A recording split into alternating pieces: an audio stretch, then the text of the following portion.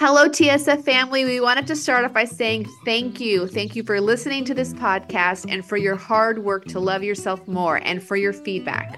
Can you believe it's been 3 years that we've been doing this spiritual fix, and it has been such a beautiful labor of love for Anna and me. We have loved doing this work. We've loved hearing from you, and we love exploring ourselves and each other alongside our listeners. We wanted to put out the call for 3 ways that you can help support us to support you. 1, we would love you to leave us a review on iTunes or follow us on Spotify. 2, drop us an email and let us know how much the podcast means to you. And 3, you can donate monthly or even just once to our PayPal patronage. Every little bit helps, and we are so grateful to those of you who have donated already. Thank you. You help make this podcast possible. Thanks, y'all. You can go to our website, www.thisspiritualfix.com, for information on how to pledge, as well as to email us. This Spiritual Fix presents TSF Shorts, A potluck of preludes between episodes.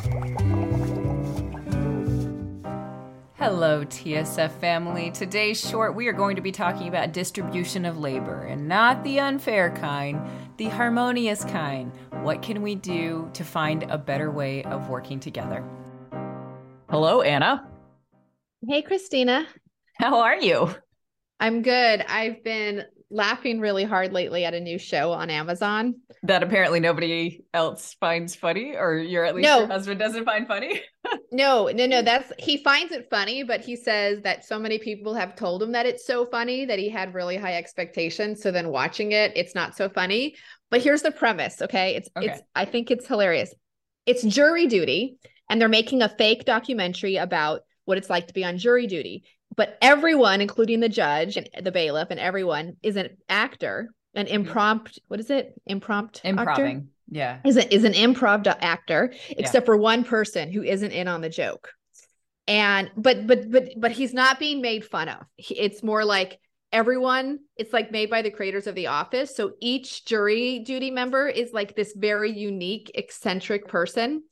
And then it's just like what happens. And then they interview him because he thinks he's on a documentary about jury duty, but really it's just all these insane situations. And if you like people, if you like analyzing people, it is so funny. Okay. And then one of the members of jury duty is actually a celebrity playing himself, James Marsden. Do you know who that is? I do. Yeah. Yeah. Okay, so he's like in everything, and yet you can't really remember. Like he was Cyclops in X-Men, but like you can't remember. And he's in 28 dresses, and I love that guy. He's in Enchanted. Yeah, and he was in The Notebook. Like he's like basically in every film you can think of, but he doesn't necessarily play a character you can always just name off the bat. Well, he plays a like fictionalized version of himself, like an egomaniac, self-absorbed Hollywood actor. So it's just so funny because the guy who's not in on it just thinks this is how James Marsden really is. Like he's always dropping how amazing he is. And the movie he keeps referencing that he was in is Sonic the Hedgehog. I think that's like a recent movie too, which is funny. Yeah. But like he's been in all these great films. I laughed so hard I cried multiple times last night. And then when my husband watched it, he was like, it's funny, but I thought it was going to be funnier. That expectation of funny is really funny. And I have been experiencing so much weirdness in the world. I can't even tell you. This is going to sound like the dumbest story as to why it's weird, but like I definitely did a timeline shift at some point this week. And it's all about an Amazon order. Yes, please, you guys can judge me for ordering things from Amazon. But like I took so long to make this order because it was like had all this random stuff that like, it's like, when you're just like, okay, I'm so tired of thinking about having to get this thing. I'm just going to do the research and get it all done. And like all these things that have been like not urgent, but important, I'm going to get. Thing completely disappeared. I remember pushing go. I remember everything of it happening. And then I go to check on when it's supposed to arrive. Never happened. No order history, nothing charged to my account, and no search history. Like no recent order search history. It's like I never did it. And then multiple times there was this experience where like I was in the middle. I'm in the process of getting the farmers market stuff that we're doing here in a better place. So we have pork, and then we're going to start doing vegetables, and I do salves and teas and stuff like that. And so for the local farmers market, and all the things that I've done for that have just completely disappeared. It's like the browser crashed, something happened. So I'll spend a bunch of time like typing something into a window to like kind of create the marketing around it. And it's all disappeared. And it was really fun because I did this reading with my kids because I was like, hey guys, can you help me figure out what's going on here? Because I feel like there's some bigger message, right? Because a lot of the things in that Amazon order were for the farmers market.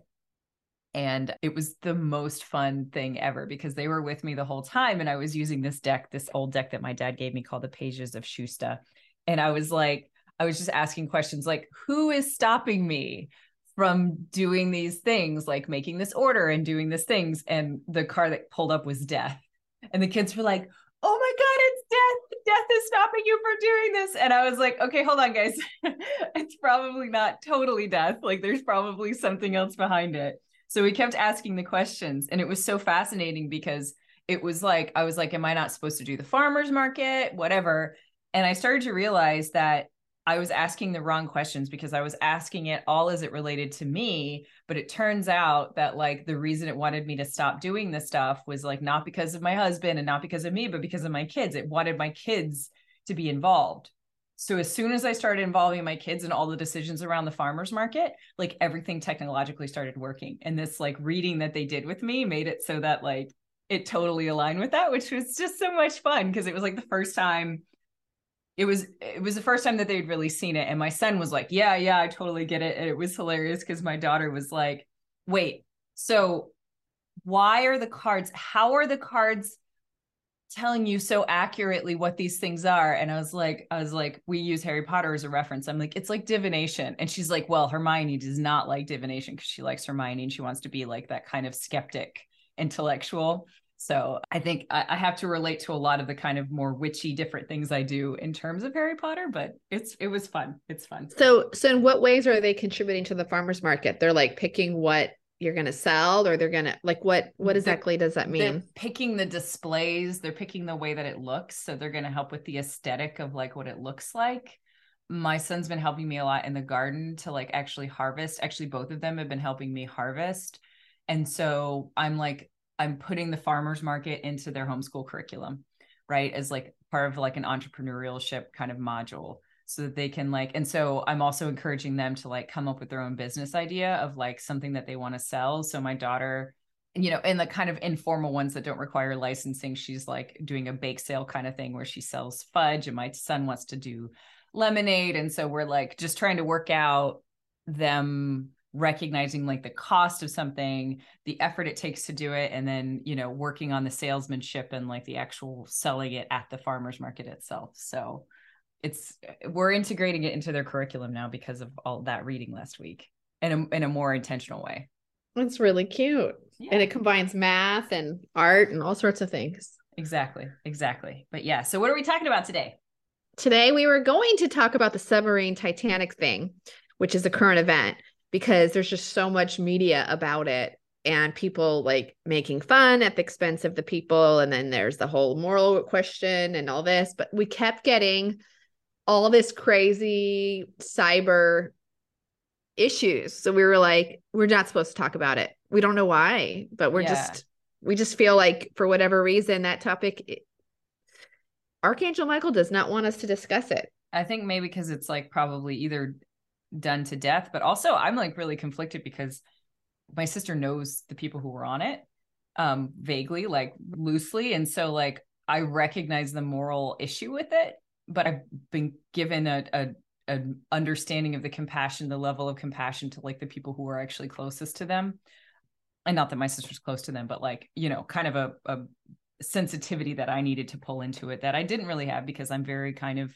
in the anti-capitalist kind of realm, right? Where I don't think that billionaires and millionaires should exist in the way that they do today. So it's a hard thing. Anyway, yeah. Yeah. And we're not, Archangel Michael, are you going to get mad at us for talking about it for the 30 seconds we just did? No, just joking. He doesn't get mad. Yeah. So what we did decide to talk about today instead is distribution of labor. That is something that you see a lot on TikTok right now with like this movement of women explaining more clearly the mental load and like the injustices of women doing most of the housework, etc. And I see it in my own work. I work with the aging population, and I see how as certain couples, one of them ages, or one person may or may not get a debilitating disease or illness, and then suddenly the distribution of labor is completely changed, and that evolves over time. And then suddenly the spouse who never did the cooking or the cleaning is suddenly forced into that role, or the person who's always been the caregiver the entire marriage is now forced to be a caregiver times 100. So like I see also how like in marriages the distribution of labor can change based on circumstance, and that's also very interesting. So anyways, it's just a topic I wanted to talk about today. Awesome. So that is a really interesting thing, and I feel like it's something that we've been talking about. I've just heard so much about on all sorts of social media recently, right? It's just so much about the distribution of labor and like what is actually fair and what is like what makes sense, you know, besides the whole weaponizing confidence, which we've talked about in the past and things like that. So yeah, I'm interested to hear. Okay. So basically what I want to talk about a little bit is like what is equitable and what is fair might be different, because I've noticed in relationships, for example, if you're married to someone who is not neurotypical, they respond to certain stressors differently than others. Like, for example, like the joke is like, my dad loses his keys and his wallet 5 times a day. Like I bought him an air tag for his wallet and his keys. He still loses them multiple times a day. iPads, iPhones, he loses them constantly. My stepmom is a saint because she must have spent hours of her week every week helping him find them. Okay. That's a distribution of labor that's very unique, right? Or maybe not unique. And then like my husband, for example, he loves to work. He's an Aries. He gets hyper focused on work and focuses. And then if I ask him to help me, say, unload the groceries from the car, he gets very agitated. And I used to perceive it that it's because he doesn't want to help with household chores and he thinks he's like above them. But then I started to realize it has nothing to do with that. It's that he gets in a flow work state and I disrupt his focus. And so it has nothing to do with his desire to help with the family or his desire to contribute. It has everything to do with the fact that I've broken his mental state. And so we've now like worked around that where, you know, we set work hours aside. I'm absolutely not going to disturb him in this window of time. And then when he's not working, he's suddenly happy and able to take fucking everything out of the car. You know what I mean? I do. And I completely relate to that because as someone who yearns for flow states and who gets really agitated, it's been one of the hardest things about being a parent for me, right? Is like flow states are gone, right? For the most part, when you have younger kids, like you're just like, if you like the conflict between trying to concentrate on doing something else and taking care of your family is just constantly at odds, which is like, in some ways, I wish somebody had told me that when I first had kids and just been like, just set everything else aside and you will get rid of the conflict in your life, especially like coming from a neurodivergent perspective. To just be like, just concentrate on your kids when you're with them. Don't try and accomplish anything else. Don't try and have these bigger goals at all. Don't try and write a book. Don't try and do any of that kind of stuff because you're just going to feel like you're constantly being pulled out of your flow states. So I completely get that. Yeah. Yeah. And like a lot of times I'll just tell my kids, like they've kind of all learned that when I'm cooking, I don't want to have a conversation because you don't know how many times that someone will come in the kitchen and want to talk to me about their day or just ask me questions. And I'm literally multitasking. I'm cooking, I'm making 3 different dishes and I'm cleaning up after myself. And then someone wants to come in here and tell me that they have this theory about this story or whatever. And I'm just like, I don't have the bandwidth to hear that right now, but I can't wait to listen to it later. And like just myself making a boundary around that has helped. Yeah. And so then you have this interesting thing where whether you're neurodivergent or not, you have these flow states and you're trying to collaborate with the distribution of labor because the distribution of labor inherently says that you just have to pick things up as they happen, right? Like you have to be available. It's like being on call, like a doctor, right? Like it's like, when you are the default parent, right? Or when you are the default home caregiver, taking care of the home, like you have to be available for the things that come up. You're there for whether it's a routinized, like you're going to be cooking the meals or whatever it is. It definitely feels like there's this on-call aspect that does not allow for a flow state, right? And then you have this kind of disjointedness. Like I know my husband and I have it because he is the main he takes care of, he homeschools the kid, he takes care of the kids, and he does everything. He basically cooks and cleans and does all of that, right? This weekend we celebrated Father's Day this past weekend because we were gone the weekend before. And, I was just like doing all this stuff. And it was so fascinating to me because it was so much easier than it had been in the past because I didn't have any conflicts. Like I wasn't trying to get anything else done. I was just dedicated to doing all the house and taking care of the kids. And he was just like, oh my God, thank you so much for undoing the dishwasher.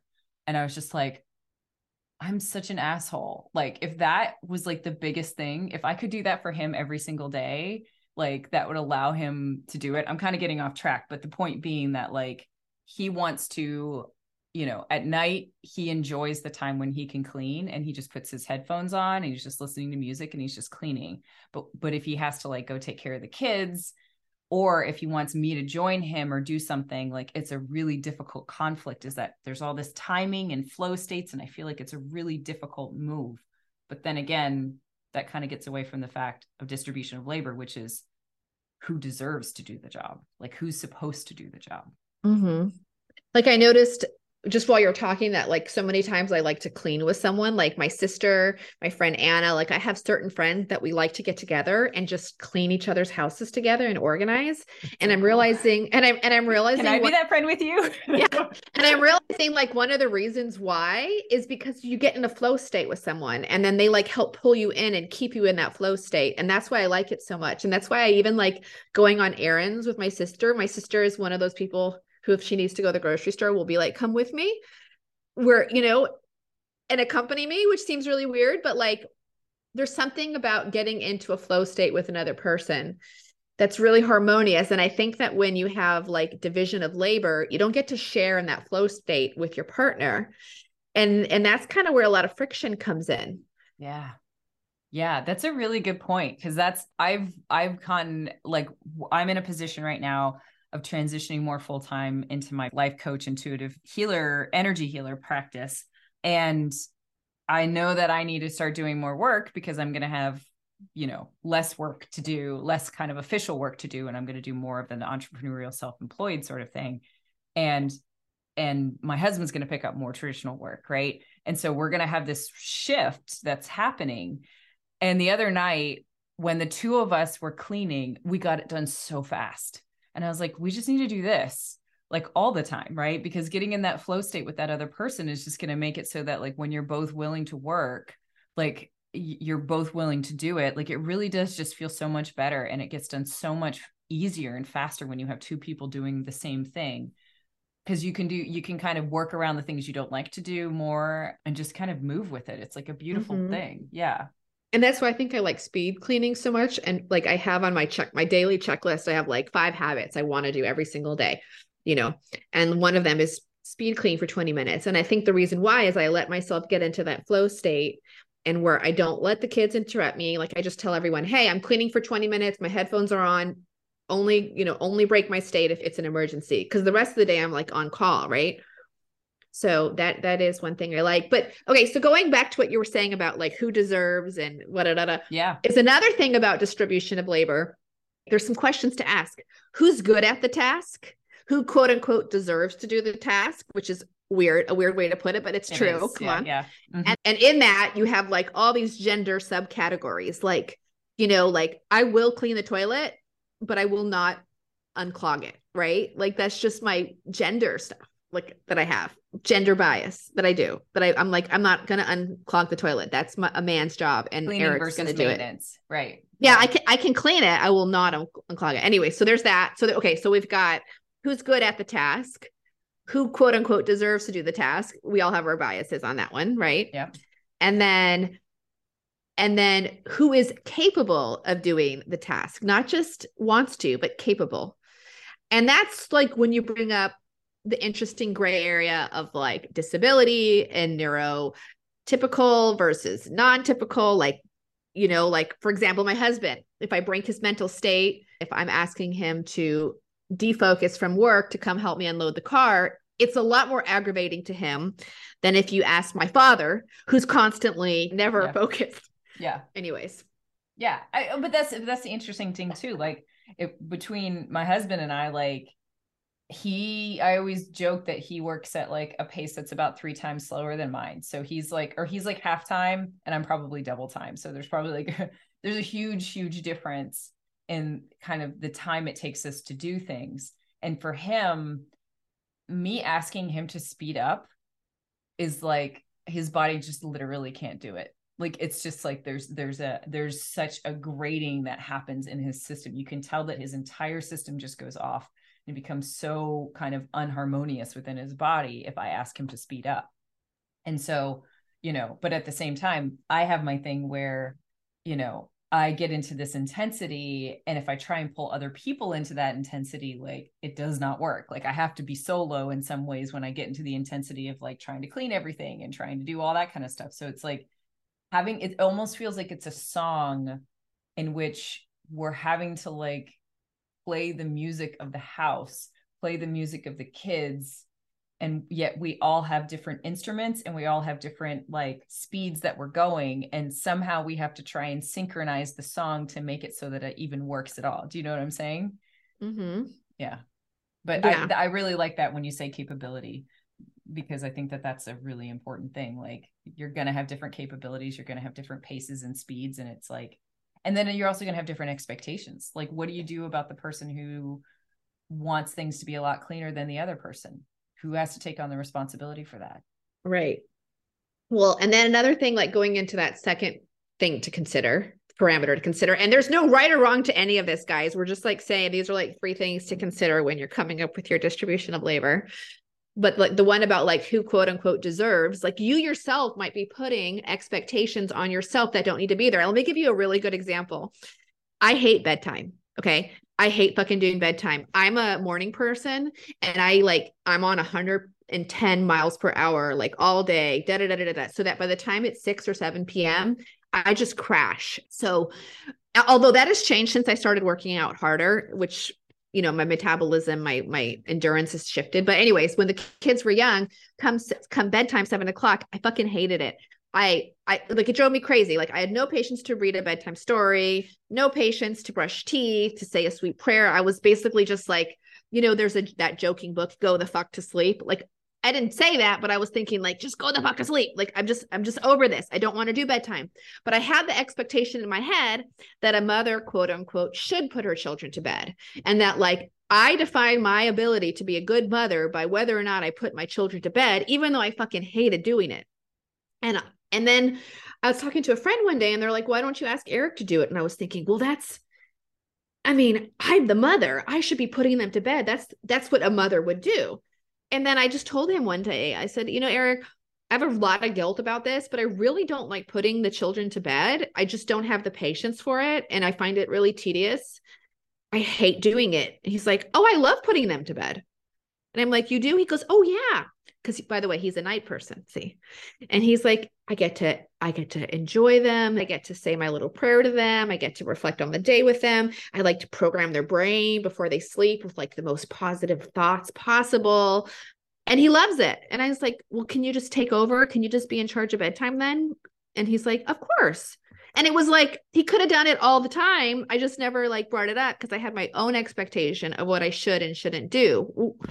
It's like, so fucking stupid. But it was also, but I feel like it's also, I think for one thing, I feel like the parent who's doing the most of the default parenting during the day, you almost always see the other parent taking bedtime. Like, and I think that, so oftentimes bedtime falls to fathers. Like I can think of 10 families right now in which the father does bedtime. In my family, I usually do bedtime if I'm not in a session, because Luke's been looking after the kids most of the day and he's fried. And he's fried. Right. So I feel like that's a natural thing to happen because it's like a really sweet time that you can spend when you're not getting to spend the rest of the day. Mm-hmm. But I also feel like you have to give yourself some like compassion in the sense that I think the point that we're making in all of this, right, is that, we're not even going to get into the weaponized incompetence part of this. We're not even going to get into any of the other aspects of it. Of like the sexism and the mental load. Like, no, like, let's you can find another podcast on that. Yeah. What we're talking about is how do you find a harmony with the different capabilities that you have, with your different neurodivergencies, with your need to be in a flow state and be uninterrupted, and with what you love to do, with what you don't love to do, right? Like using those three kind of markers that Anna was saying, like, how can you have as much compassion as possible and have a really good conversation about like, I love to do this stuff and I don't love to do this stuff. Mm-hmm. I was going to say, you could break it down on a whiteboard and just be like, this is what I love to do. This is what I hate to do. This is what I'm good at doing. So I'm willing to do it, and then like have a discussion about that. Like maybe that's a little too. But that's what we did with the podcast. So yeah, the podcast, we divided up the chores and then we rated them from 0 to 100. Like, how much do you like doing them? How much time does it take you to do them? And, and then we were able to be like, oh, well, like, for example, checking emails, so-and-so can't fucking stand doing it anymore. So the other person took over because they don't mind or whatever. Like, yeah, that's exactly it. And it works really well. And I think that like, there's one aspect of that, which is planning, which is just being like, sometimes people just get sick of stuff. Like for me, I learned that thing about the dishwasher, and every morning I get up before Luke, and yes, it's a little bit loud, but the kids and I are up and the kitchen is kind of far away from the room. So I'm just going to undo the dishwasher every single morning. Like that's going to be my job that I'm going to do. That's going to help Luke so that he doesn't have to do it and that he can get his day done sooner, because it made such a big difference for him, right? Like it made such a huge difference for him to do that. The other thing I found out, which was a really good thing, I saw it on some form of social media, but it's the rating system. And I think I may have sent this to you, Anna, but this is like something to handle the moment, right? Because yes, you could have this grand plan of like, you're going to do bedtime and you're going to do this and you're going to do that. But like things come up, right? And we're obviously talking about people with kids, but like this happens with the distribution of the house as well, is that sometimes when you can see that your partner is having trouble, is you ask them where they are and you make a scale from 0 to 100. Right. And like 100% is like, I am so ready for anything. I am completely socially engaged. I feel totally like I'm a 3 on the polyvagal social engagement scale. I'm not like mobilized or immobilized. I'm onto it. I can do anything. I have total energy and I'm ready for it. And 0 is like, I'm done. Like I'm literally about to collapse. I can't even handle this anymore. I have no tolerance. I'm about to blow up, or I'm already blowing up. And so you just ask your partner, and you just say, where are you right now? Like Luke and I have started to do this. Where are you right now? And he's like, I'm at a 20. And I'll be like, man, I'm at a 30. And when your two scores together don't add up to 100%, when neither of you can show up fully enough to actually be 100% there, like for one thing, you have to be incredibly compassionate towards yourself and your partner, because neither of you is a full parent now, right? Or neither of you is like fully present to be able to do the stuff right now. Also, it's a shorthand to be able to say, hey, guess what? I think that we're going to need to do this together because neither of us have a lot right now. Or, hey, I think I have about 20% more than you do right now, so I'm going to do that. And I feel like it's a really good way to handle the moment when someone's like, I cannot clean the kitchen tonight. I am at a 20. And the other person's like, I'm at a 40, I'm not much better. And I want to spend some of that time and that energy doing this other thing. And they're just like, okay, it's just not going to happen tonight. Right. It's like a really good shorthand and way to communicate with your partner in that way. And then it just makes me think, well, what about people with autoimmune disorders who are always at a 30, or people who have chronic pain who are always at a 20? And then like, but it's also indicative, right? If the fact that you're always at a 20 or a 30, you are the person who's partnering with that person is making a conscious decision and commitment, and has made a conscious commitment and decision to support that other person. Right. Mm-hmm. You go into relationships with people with autoimmune disorders or chronic diseases, even if they didn't have it when you first got there, like that is a continuing commitment. And for many people, that isn't a choice. They love the person enough to be able to do that. But there are also understandings of the fact that if one person cannot be fully present, what are the shifts that you could do in your life? Can you lower your expectations? Can you do other things like that so that, can you lower your expectations of what clean is? Are you able to get help to help the other person get up to, have someone come in and clean the house once a week so that you can, basically compensate for that person being in a lower space? Those are all things you can do to accommodate kind of chronic things. But again, we could probably do an entire episode about that. So yeah. It's just a lot of there's a lot of balls to juggle, and each family is going to be juggling different balls. And Some people can't juggle it all. Yeah. I definitely feel like that on many days. So yeah. If you guys like these shorts, let us know. Like, send us an email if you like them. If you don't like them, do you want to know if they don't like them? Yes, because these episodes have been kind of experimental where we're not doing our typical shadow work stuff. And I don't know if people enjoy them or, if they're like, hurry up and get to the juicy stuff. I can't cry on command, so otherwise I can't do that. But yeah, so let us know. Our email is this.spiritual.fix@gmail.com. We would love to hear from you. And remember, humility, gratitude, acceptance, done.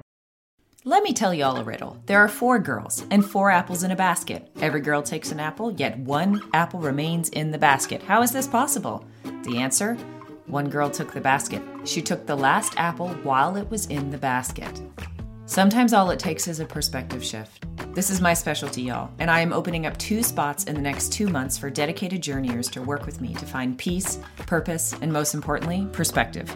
In these journeys, we co-create a curriculum that suits your current blocks, goals, and needs, and we use all the tools: shadow work, books, fiction, remote viewing, intuition, meditation, guided journeys, energy healing, dreaming techniques, you name it, we do it, and all to achieve a commonly held set of objectives. And if you're interested in hearing more, book a free call with me at www.chriswiltsey.com/discover.